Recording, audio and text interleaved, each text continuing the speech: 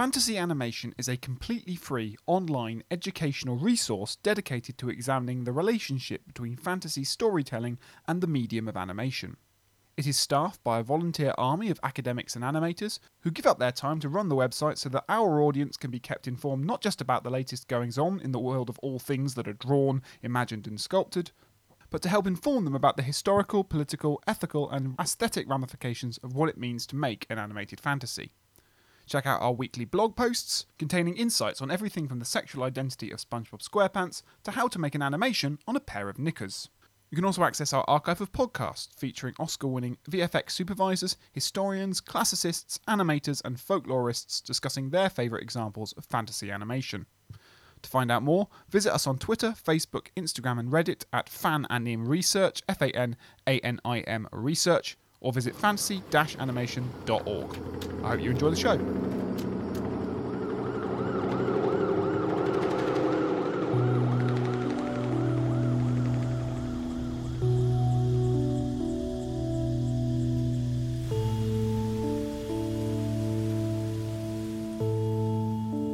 Hi listeners, me again. One quick notification before we get going. This beautiful crisp microphone through which you can now hear my voice in its full grandeur was not used in the recording of the podcast because I pressed the wrong button. This can happen in podcasting occasionally. It means I have sleepless nights, but hopefully you can still enjoy the episode with a little bit of crackling.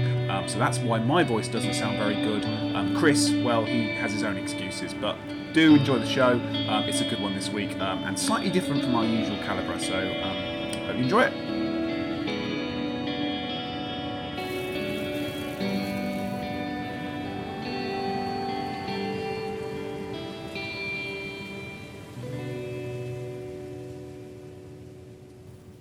Hello again, listeners, and welcome to another episode of the Fantasy Animation Podcast. This week, at least, I am Alex Sargent. And I am the obligatory Georges Méliès reference, Chris Holliday.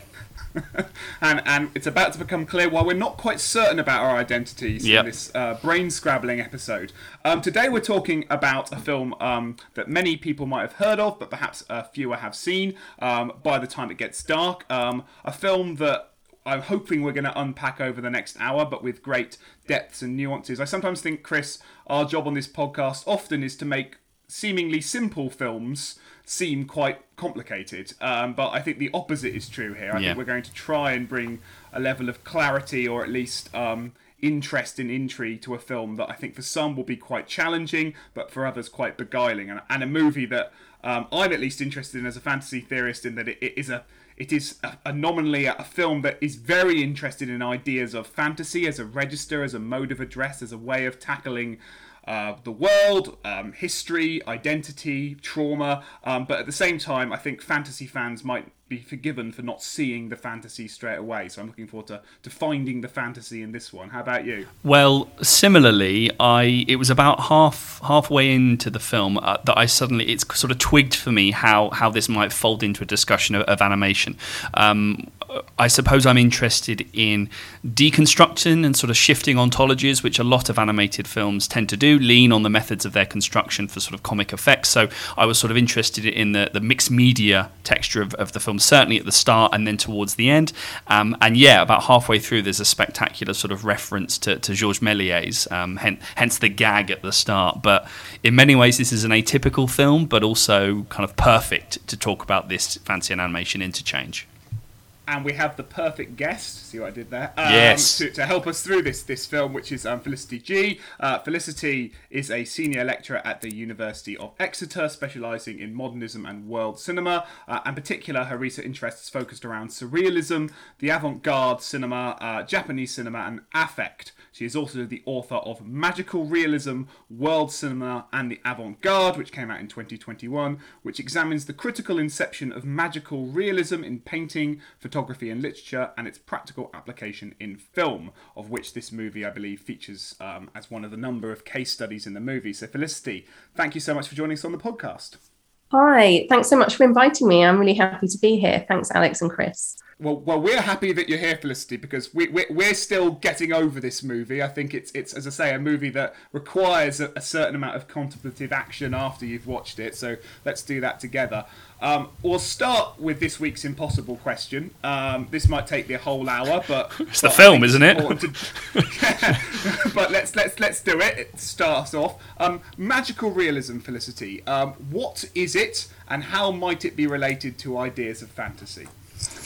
Well, that is the question, isn't it? So, first of all, there's the kind of popular idea of magical realism, which comes from Latin American literature, like Gabriel Garcia Marquez's 100 Years of Solitude. And that's kind of, probably the standout text if you want to think about literary magical realism.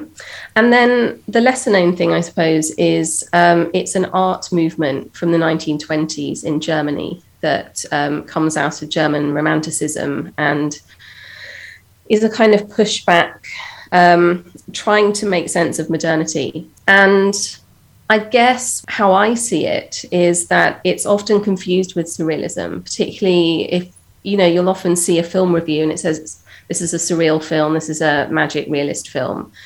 And probably the epitome of that is Pan's Labyrinth, which is the magical realist film.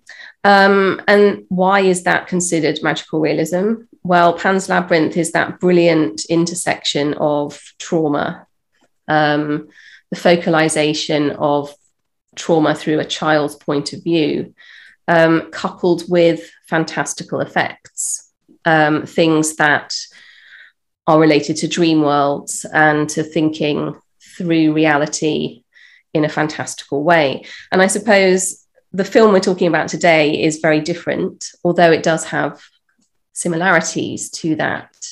My own personal definition of magic realism is something that is a combination of the magic and the real, where not one is privileged over the other. So it's a kind of seamless join between our interior thought, our dreams, our desires, and the factual, actual world.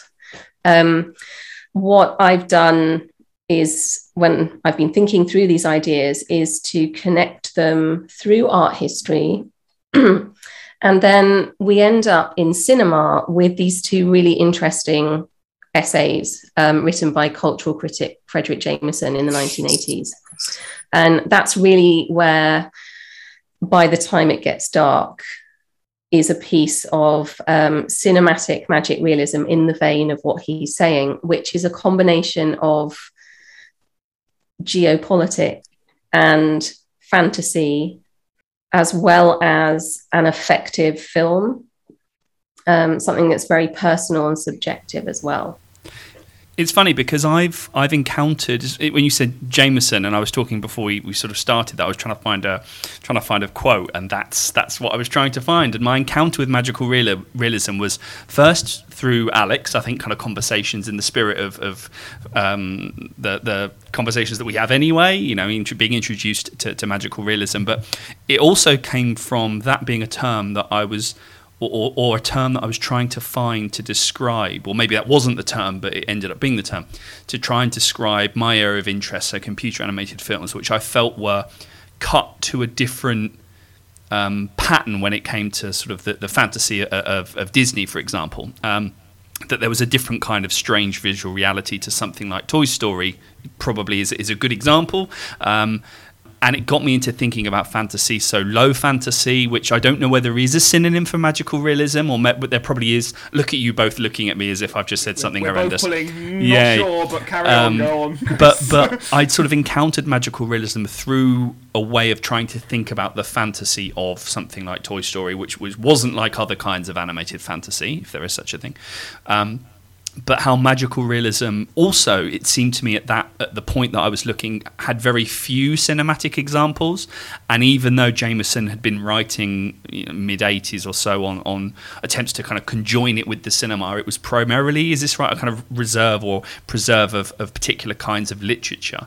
When actually certainly in the way that I'd thought about computer animated films, they seem to exist outside of a broad definition of fantasy and science fiction. And actually, magical realism seem to do the job of trying to understand this is both Toy Story is our world, but also not quite, and it has that kind of nuance. So me and Alex have talked about different registers of fantasy, and it seems I'm sort of interested, but also equally still unclear about both magical realism as a term and also the faces that you just both pulled when I said maybe they're a type of low fantasy.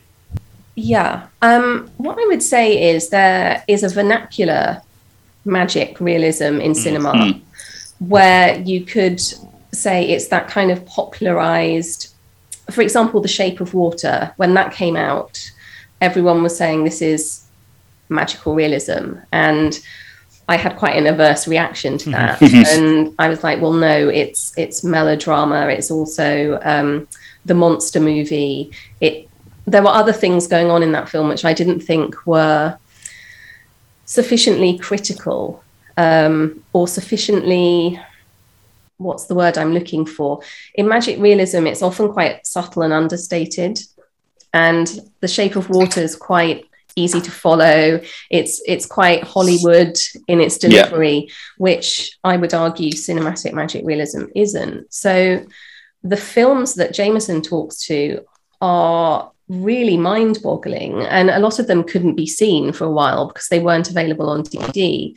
And I think the way I've wrestled with the term is that I remember encountering your work a while ago at Felicity, and I was quite grumpy about the term magical realism, and I think actually I've discovered we share that grumpiness in that what it tends to be used to mean is basically fantasy movies that we can take seriously, and I'm using sort of air quotes, isn't it? They're films that have a kind of, Academy Award art house inflection that are in my world fantasy movies that often get labelled with this magical realist brush, when what your work points out is that it's actually a completely different register. And to me at least, one of the nice ways of separating it is that fantasy movies at their heart want you to sort of celebrate the irrational and the impossible. It's about kind of, I don't like the word, but I'll use it just for simplicity's sake, escaping into dreams and magic and enjoying yourself and letting go of that responsibility of interrogating reality. And I do a lot of work on trying to that's perfectly legitimate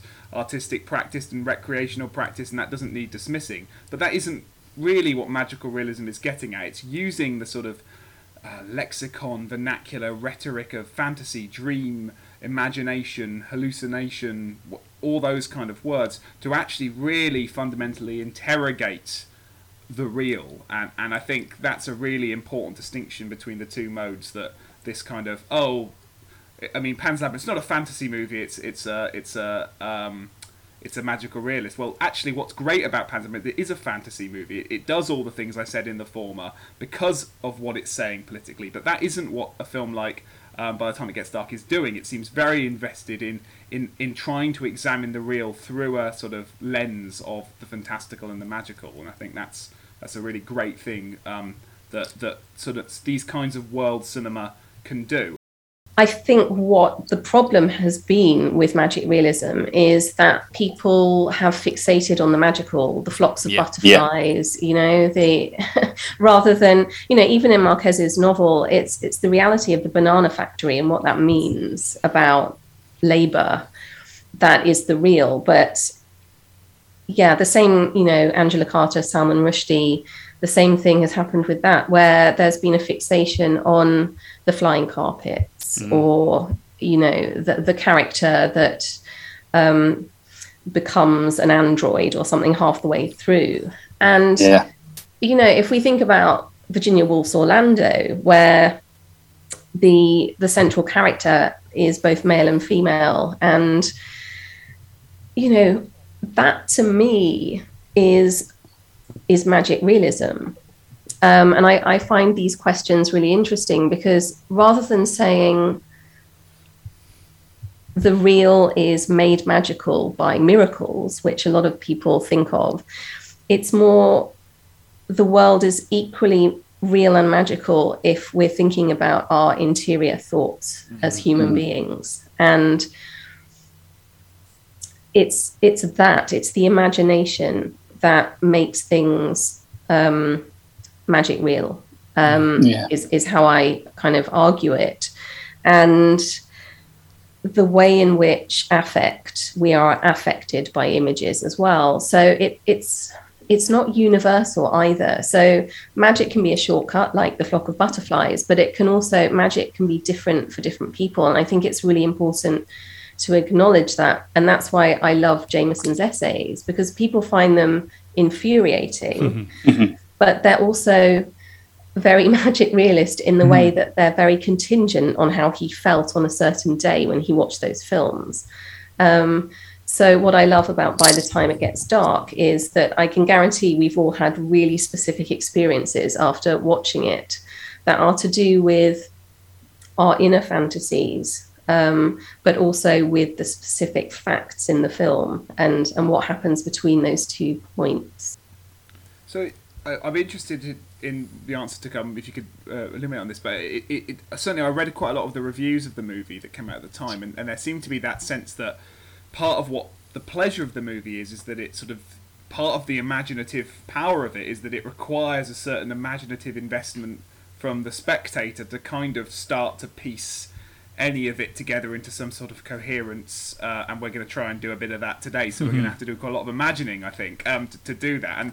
And it'd be not. So I guess the question is, it'd be nice to hear what you imagine the movie to be, because as a starter, and perhaps what we could do is that the film sort of is loosely structured into sort of 2 halves, and the first sort of 40 to 45 minutes plays out relatively straightforwardly and conventionally in terms of narrative. So perhaps you could just talk us through the sort of the film up until, shall I say, the magic mushroom, and then we can sort of illuminate on that and just give listeners a sense of the movie they might expect if they haven't seen it up until now. Yeah, I think what requires so much, in terms of an active spectator, is there's very little or no exposition. So the beginning of the film has a series of sequences that are shot with no seeming connection between them. So we have a purification ceremony, we have a very brutal, what we think is a very brutal scene of soldiers and bodies on the floor tied up with the soldiers shouting at them, which after a few minutes we realize is a performance piece in a gallery. And we have a documentary filmmaker who is interviewing a former activist who was involved in the Thammasat University massacre of 1976. So violence and brutality are kind of connected, but also what's really important throughout the film actually is this role of the filmmaker and who is looking and what medium are you using to express your reality in a way. And the film sort of plays out after this sort of coda, which, as you say, there's that really startling moment where you think you're seeing the sort of massacre take place and you're seeing an artificial... And the film, there's various moments we'll come to hopefully later where the film does that again, that kind of trick of showing us what looks to be one reality and then revealing a fabricated sort of veneer of that reality and something beneath it. And then, as you say, it plays out this kind of... I guess the filmmaker is interviewing... a sort of a key person involved in the student protests. They tell their story and we have a series of flashbacks, and it seems a little bit ambiguous as to whether the flashbacks are the reconstruction as the filmmaker intends or the memory of this person. We're all on relatively solid ground in terms of, it's a slow-paced art cinema work, but the narrative is relatively coherent. And then we get this sort of moment where the former student activist, the subject of this film, goes for a walk in the woods and encounters, why don't you take it from there, Felicity? It's wonderful because the film is kind of, I'm kind of obsessed with mushrooms, not with taking them, but with with the mushroom as a commodity, and they're really underlined in the film. So these two characters are shooting the film in a very rural location. So what perhaps we've come to identify as the location of an art film made in Thailand, right? And then, so we know that the area is very famous for its mushrooms. And the character goes for a walk through the woods. And, it's quite slow. And then she looks across the forest and sees a child dressed in a monkey suit. And, there's no reason for that child to be there. And so your question is she hallucinating from the mushrooms that she's eaten? Or is that child really there? And we're not given time to really know whether that matters or not, because then it cuts back to her. She walks a bit further, and then the next time she looks across, she sees herself on the other side of the forest. So we get this doubling. And again, it's just really ambiguous as to what those encounters with the other really mean, whether it is kind of something that recurs later, which is a digital glitch, but this is some kind of glitch in what she's seeing. Is it a fantasy? Is it a memory? Or is it a hallucination? Mm-hmm. But intercut, and I'm sure Chris will want to say something about this, is a sequence from Méliès, Le Voyage dans la Lune, which is intercut into this. Yeah, which also features some hefty mushroom action. It does. Rightly, It really does. It does. Yeah, no, I've certainly done a similar thing in terms of dividing the film up pre and post Méliès, which is a strange sort of distinction to make, because up until that point, I was sort of struggling a little bit to think about the place of animation. Having a Buzz Lightyear style existential crisis about how is this going to fit? But actually, I sort of there are some clues at the start, first sequence, and at the end of the film with regards to kind of the use of black and white photographs that immediately take you out of the movement and the motion, which is a nice parallel as well to bodies that are being told not to move and to lie face down. And it reminded me, and please go with me on this, but it reminded me of Who Framed Roger Rabbit, because there's a bit at the beginning, I think it's at the beginning or no, it's not at the beginning. It's at some point in Who Framed Roger Rabbit where the Who Framed Roger Rabbit himself is looking through black and white photographs, and I know that Alan Cholodenko has written about how the quick flicking between the black and white photographs is sort of indicative of animation as a process, that he's sort of looking at this evidence and it flicks through, and it's very Chris Marker and it's all this sort of stuff. But I quite liked that sort of shifting ontology, that evocation of Marker, linking broadly speaking to animation and movement. And then the film settles for a bit and you have the immortal line, "At least an academic is better than a soldier." And then you have, which is, definitely true, present company, included. And then I sort of followed the student rebellion narrative, the putting up of the posters, and then 45 minutes in, my first note is digital animation on the sparkling mushroom, ? That was my first.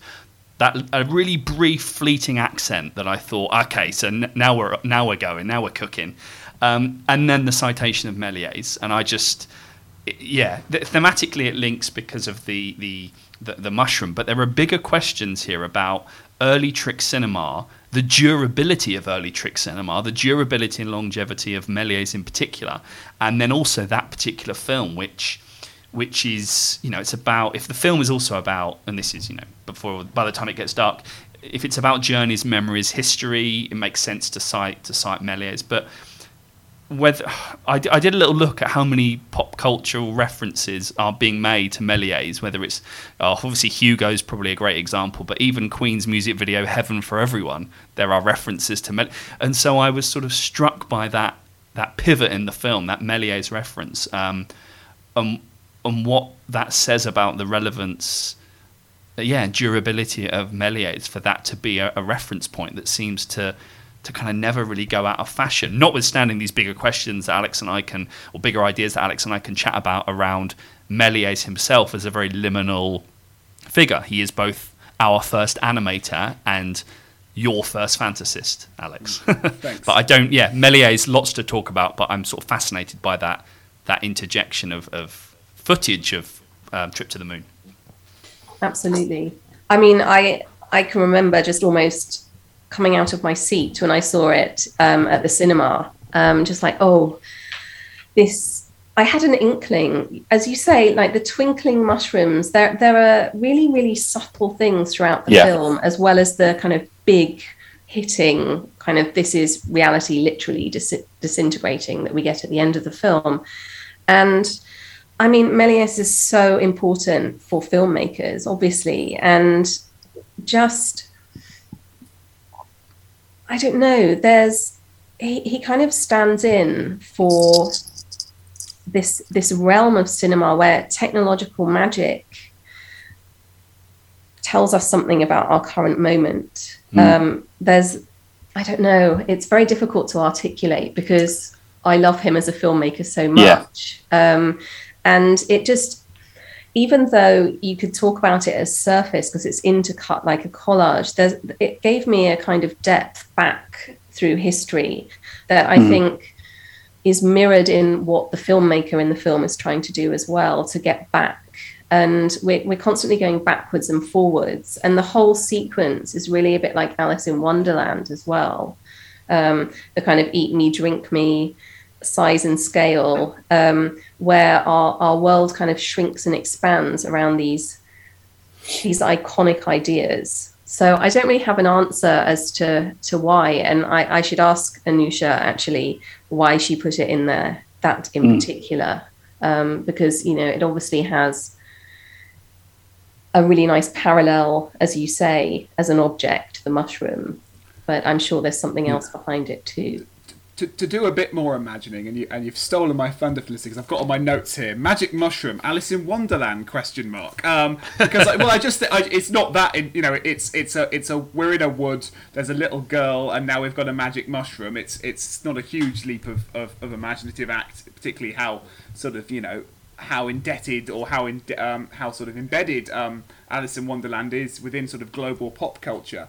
But I was thinking when the mushroom came up, and I was thinking about Alice in Wonderland, and the line from Alice in Wonderland that sort of stuck in my brain was that, you know, the immortal one about the mushroom is that one side will make you grow taller and one side will make you grow shorter. And there's this sort of, you know, paradoxical duality that the mushroom is both an enabler and a shrinker of identity and reality. And Alice, you know, plays with that thing throughout the whole thing. On some episodes of the story, she's tall and vast and all this sort of, and others she's meek and small and things like that. And to have that kind of inserted into my brain just at the moment that Méliès appears, it seemed to be quite almost a metatextual comment about what the film is about to do, and we'll sort of talk about what the film then does. But it's almost like we have this interjection of effects, we have the interjection of Méliès, and the film's sort of asking us to think about whether this will make us grow taller or make us grow shorter. Are we about to lose the sense of getting at history and getting at reality, or by growing taller are we going to actually get into the depths of it a bit more? We're going to get, you know, over the treetops and see things reveal themselves more. And I was playing with all those things as that moment happened. I really love it because it would be easy. I mean, so many Thai films play with ideas of reincarnation and the spiritual, and it would have been so easy to have a forest sequence that did something different, but to kind of question reality or have an adjacent reality through those technological means, I thought was just super, super interesting.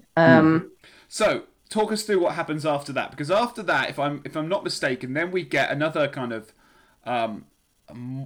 we have another sort of encounter with children that seems to blur different boundaries of identity. Things get a little bit persona or a little bit doppelganger-y, where we have this sort of elongated moment where is it the filmmaker or the subject of the film that's weeping in the bed? I can't even remember now. So you'll have to talk. What happens next?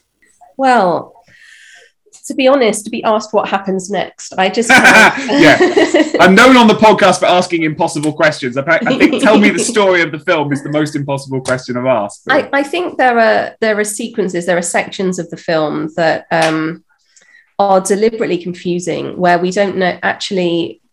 The same person comes back but is different. And we also have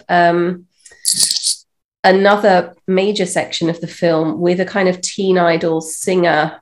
And we see him make a music video, and then we see him eat dinner with his girlfriend, and then we see him in a car. And one of my favorite sequences is there's because I really do think this film is about the gig economy and about working class labor as well, and the ordinary Thai citizen. And we have this beautiful moment where you've got the pop idol in the car gazing out of the window, and a bubble blower walks past. And you just get these prismatically gorgeous shots of the bubbles. But also, if you think about what the bubble blower's doing, it's this kind of improvised form of labor. They're trying to make money, getting people to buy the bubbles or to wash the cars or whatever. And I think what's really great in this film is the juxtaposition between the kind of pop side of things and the more serious conditions. So we also have a character that is seemingly reincarnated. She works in a restaurant in the rural location. Then we see her as a cleaner and a waitress in the city, but also a Buddhist nun at the end. So this idea that people can be interchangeable or reincarnated, and doubling is something that's really magical, but also it has a realism to it as well. I think that the point being made is one of depth. But it's interesting, the sort of staging, the reflexivity that comes with the territory with regards to this magical realist film that is actually really kind of deconstructive. And I mentioned at the start, a lot of animated cartoons like to play with the behind the scenes or the pen on the paper and pulling back, actually the kind of pulling back to reveal the mechanisms of kind of construction. And the film does this really kind of quite intensely at some moments, and then more subtly in others. So there's the Méliès reference that is sort of a playful acknowledgement of stage magic or staged magic. Fast forward then to the end and the playing with the kind of glitch technology. But even before that, sequences that take place in at the post-production studio, the kind of behind the scenes. So there's lots of moments where it kind of the film takes you in and then pulls you out again, and then lets you get back into a certain point and then pulls you out again. And it seems these bigger questions of dramatization and immersion are set in play at the very, very start with this false opening frame, which again animation and comedy films actually love to do. But there's something really interesting around the film's reflexive acknowledgement of production and construction and dramatization, and they're all treated with the same level of, I don't know what the word is, the same level of that thing, but the same level of sincerity, I guess. No, I absolutely agree. And I think it's completely non-hierarchical, the use of different medium specificity in the film. And you're absolutely right. The self-reflexive nature of revealing the device all the way through. I think, Alex, you were going to say something. Well, I was just going to, because what we get after the mushroom sequence, we get, which is now going to be sort of, it's like Rosebud, isn't it? We get this sort of introduction. You know, I was struck when you were talking earlier about magical realism being found not necessarily in the magic carpet, but in the lengthy description of labour, or the sort of the authenticity of detail, the weighting of the objective qualities of a lived-in world, and what that immediately made me think of in the movie, and I thought I must come back to that, is that we get this sort of very kind of deviating long sequence where we cut to what seems to be a sort of unknown worker at the time who's sort of working in, is it a rice field? It's a dry tobacco. Tobacco, is it right? Sorry, it's a tobacco field, harvesting the dried tobacco, and we get a pretty lengthy sequence of labour cutting down this tobacco. It lasts 6-7 minutes, something like that. All, no dialogue, just sort of the action itself, and the sort of the camera has a sort of close-up, immediate quality that gets you in the work with the people doing it. And then after that, we get this sort of new character who we don't know who it is, but it's this worker on the tobacco field. And then, of course, we suddenly, as the film plays out, we suddenly realise that actually, again, what we're watching is an actor playing a worker who's actually a very glamorous sort of teen throb actor who we see lunching with his friends and debating whether he's going to take this new movie because he might not earn enough money in it, but the director seems keen, so he's not sure. And we get this, the film kind of, as Chris says, keeps pushing us back in and out of these kind of the moments that seem at their most social realist. Suddenly it will pull the rug under us and go, the image isn't to be trusted. And we'll come to how that plays out with effects in a minute, but I wondered if you had any thoughts on that sort of sequence of events. You're both absolutely right with how it pushes and pulls you, but the tobacco is really like the mushrooms, but in a different way, so important because you're immersed in the product.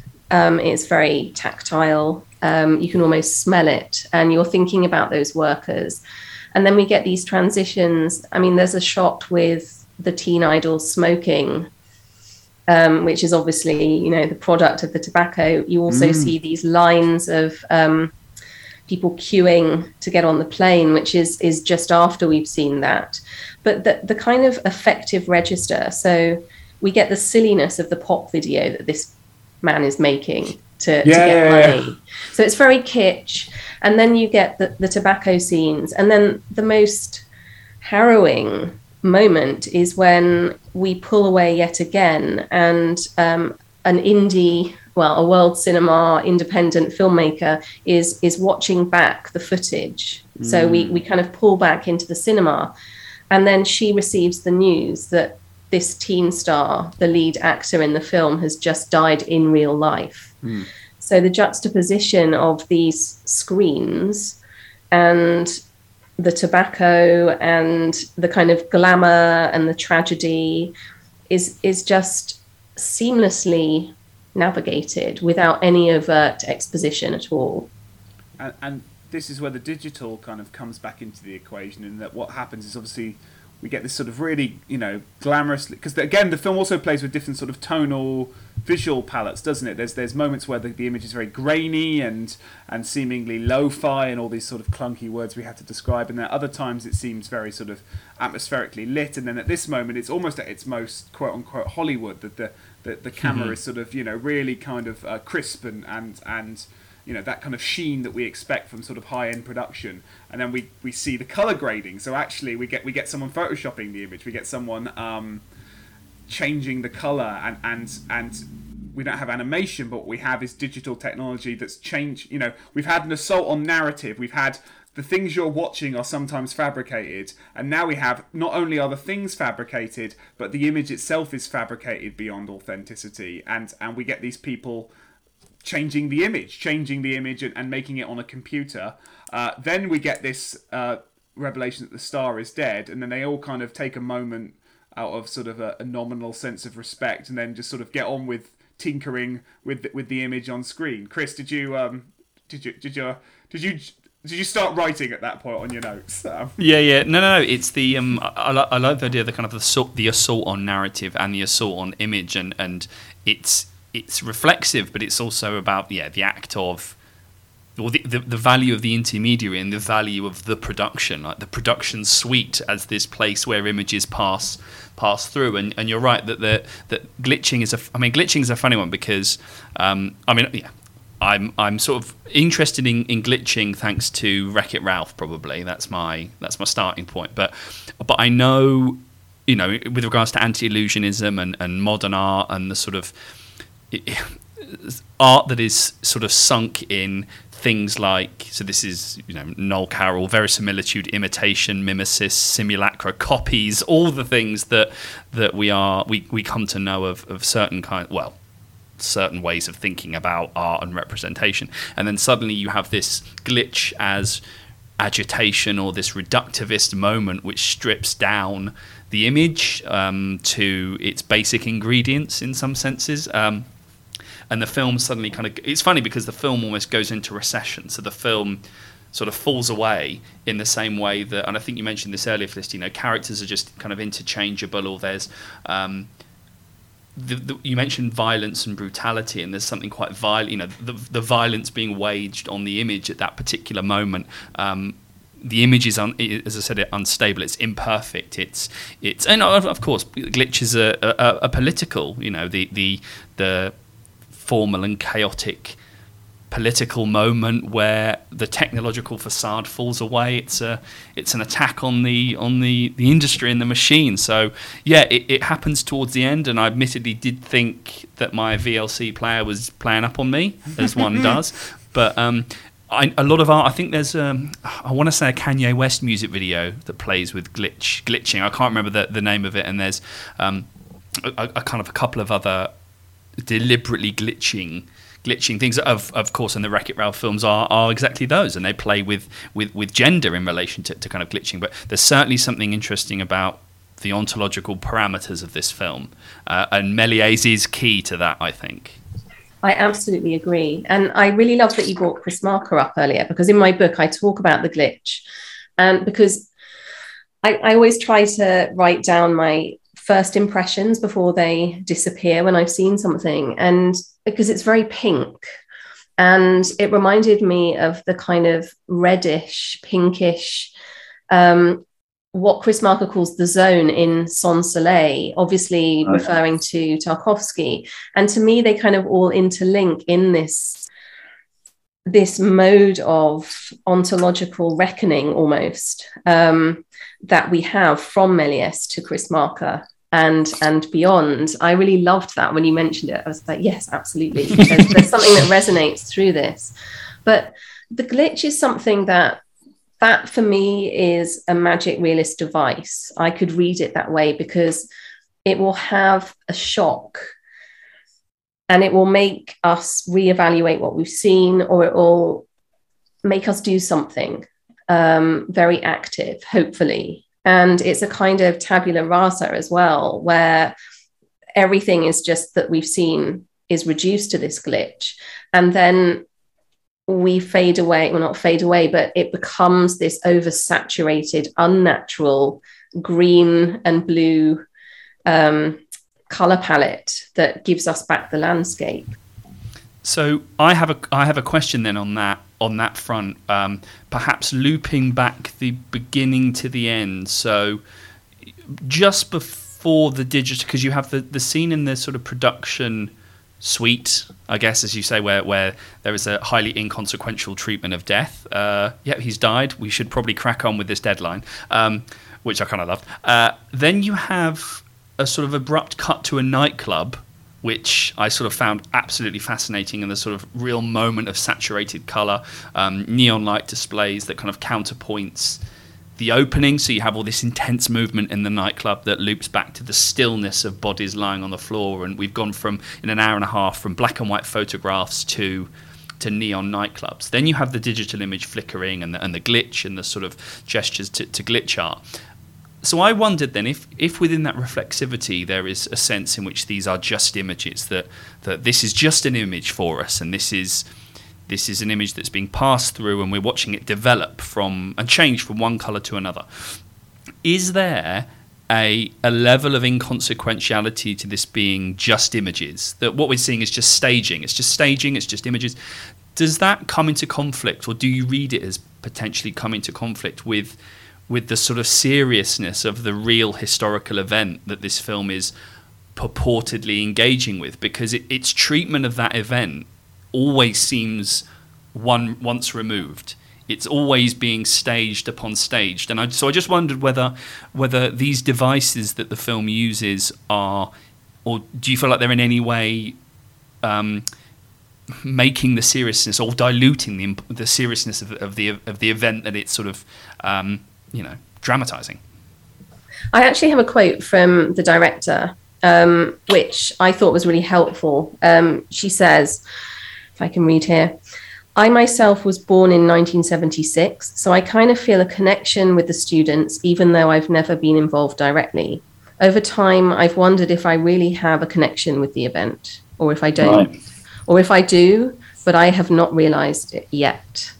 So I think her own relationship with what was a very seismic event is ambiguous. And like for any of us with events in the past and our relationship to our own place of birth and the cultural events that have taken place there and across the world. So that quote really kind of answered your question for me, in that it is serious, but it's also how do we in the contemporary moment process things that have happened in the past that don't remain static. They take on a life of their own, whether they become myth or whether they become fantasized or overblown or whether they become forgotten, in fact. So I think part of it, there is a sincerity in thinking about how we capture and memorialize things as well.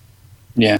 And I guess it occurs to me that perhaps one of the many things, in addition to what we've already said, that the film is also saying is that a sort of a language of metaphor is in a way a sort of more honest way of thinking about memory and the past than a sort of literal representation, because in many ways our memories are metaphors for our present, right? It's things matter to us because they figuratively allude to something that matters now, because the past is always only ever an expression of the present. So it's as if the film sort of, at the point of the mushroom, back to that again, decides at that point to sort of let go of the literal in favour of this sort of more conceptual, metaphoric language as a way of expressing this kind of idea that an event becomes another event through various forms of sort of artistic and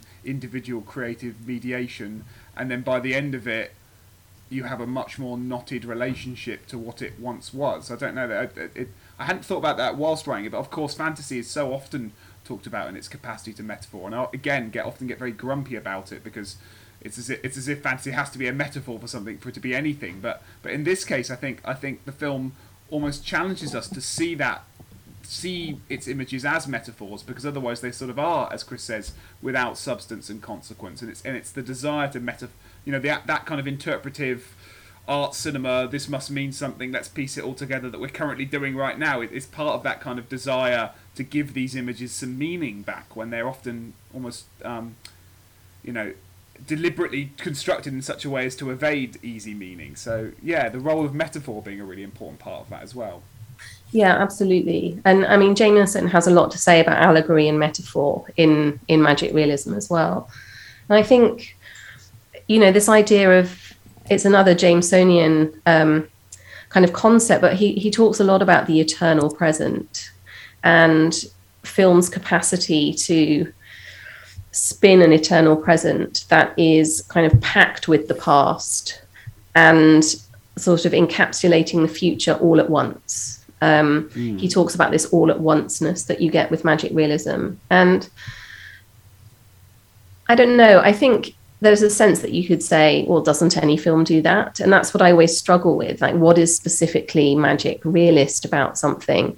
And for me, it's about this intersection of the avant-garde and self-reflexivity, whatever that medium is, with a political event or something that needs to be unpacked and fantasy here / magic is anything from a literal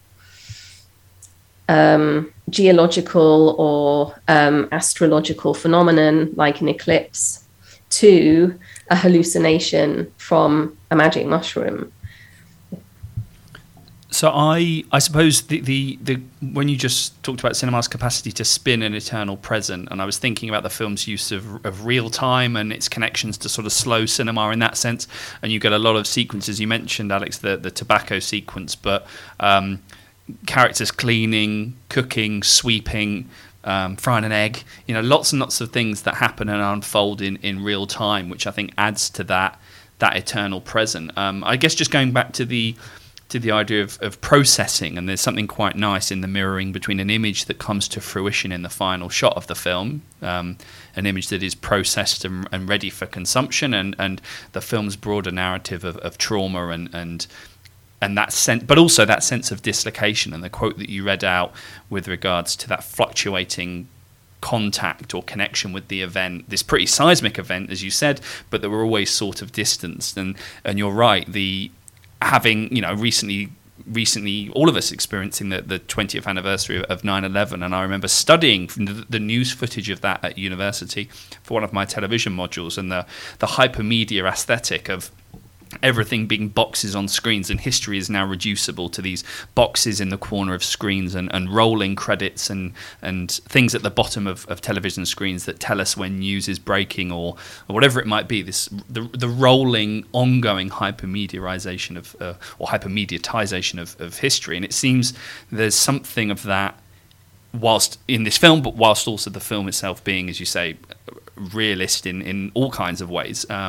That the only way to deal with this event is to kind of layer it up, and there's so much layering and pulling back, and it's a lot more complex. But I totally get that the film's formal plays with its own images and process of image making is entirely, from Méliès to Marker, is entirely conducive to a filmmaker or a audience as well, who may have only heard about this event anyway through second or third, conversations. It's not experiencing it directly, but having it staggered and mediated for you.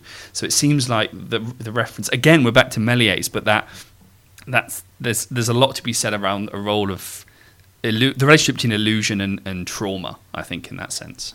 Yeah, I agree. I think that's really interesting to think about illusion and trauma in those ways. And that, for me, is where affect comes in a lot, to think about the slipperiness of our own experience. Yeah.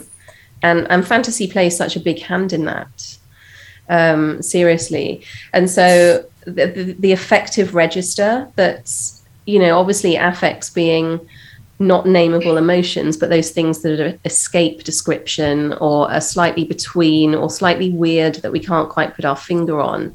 I think there's a lot of that going on in every single magic realist film.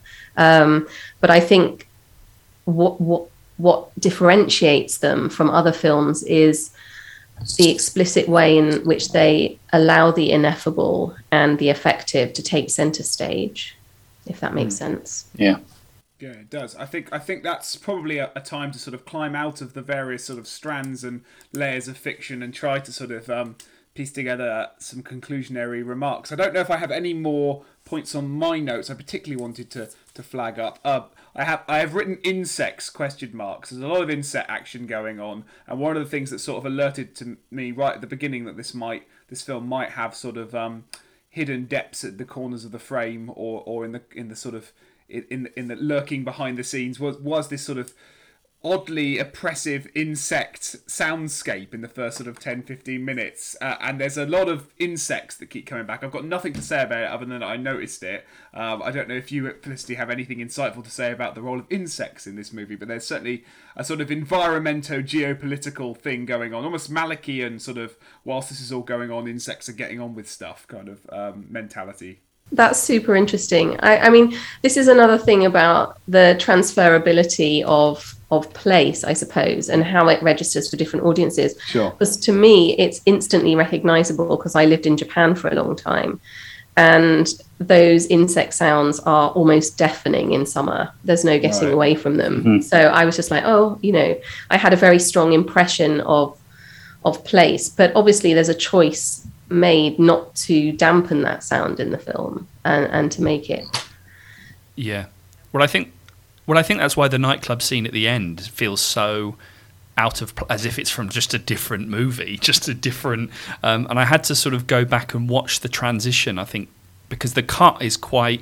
I think it cuts from the sort of Buddhist monks chanting to the nightclub, so it is quite it's a match on action in the loosest sense of the word, but there is a nice sort of transition between the two sequences that feel both a move across time as much as space. But I was sort of interested in the opening sequences where there's not much dialogue, as you say, this sort of rampant noise of nature, and how that might link up to sort of pillow shots, I guess, in the sense of Ozu, but and certainly Studio Ghibli films that rely a lot on these sorts of pillow shots that are placed to just contemplate nature for a moment. And that sort of reminded me that Ozu influence, or that way of thinking about the film through the lens of slow cinema, the sort of the dead time, things that happen in real time, and how sound is definitely part of that. But as I said, I think that's what really made it feel like two films stuck together with the glue of Georges Méliès, as it were. That's great. And I mean, that's exactly what this film does. We'll all find our different glue through it. Yeah. I think. And it's just so rich. And the slowness allows us, obviously, contemplative time. Yeah. But there are really abrupt, kind of violent cuts. And I think what's interesting is it's very, for me, has this kind of jarring effect of collage, where the bits put together they're designed to make us kind of step back a bit before maybe lulling us into the more beautiful rural shots and the wider angle shots that we get of the landscape, for example. Yeah. I think that's a terrific note to end. Unless, Felicity, do you have any final things we didn't cover? I've just noted that we managed to do all that, and we haven't mentioned there's about a 6-minute monologue where one of the characters reveals they have telekinetic powers. But we'll just sort of leave that as a tidbit for audiences who want to access the movie. Felicity, any final thoughts on By the Time It Gets Dark? Just ending with telekinesis, I think. I knew you were going to say that. I thought we were in tune. Love it. Because, if you think about the final sequence in Tarkovsky's Mirror has telekinesis, and not Mirror. Am I thinking of the right film now? No, I'm thinking of Stalker. Okay, yes. There's levitation in Mirror and telekinesis in Stalker. But this idea, this is what encapsulates magic realism, I suppose, where you have the social realist context with the believability of the weird and affective stuff that happens to us in the everyday, and they are equally real.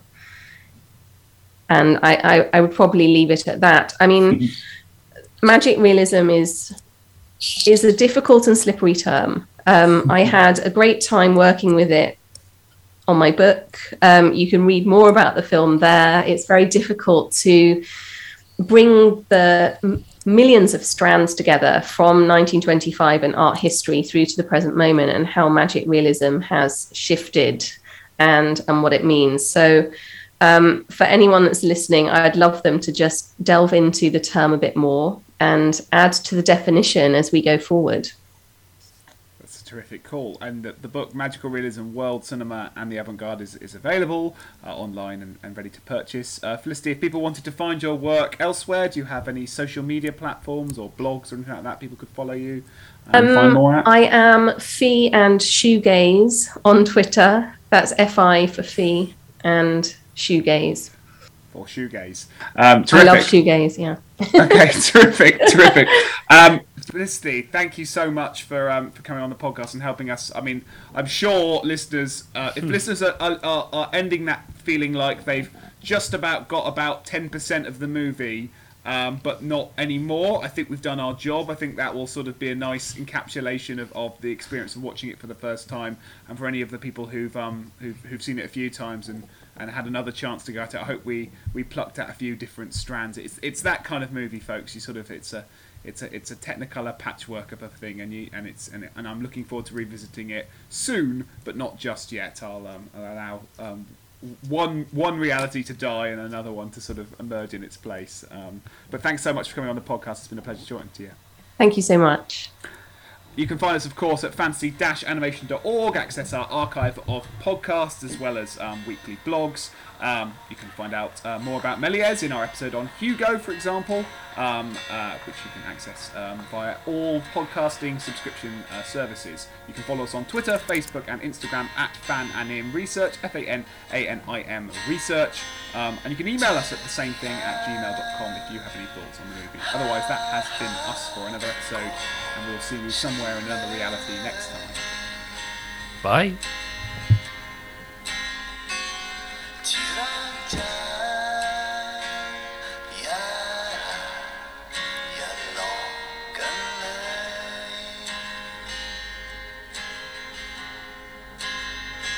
kênh Ghiền Mì Gõ để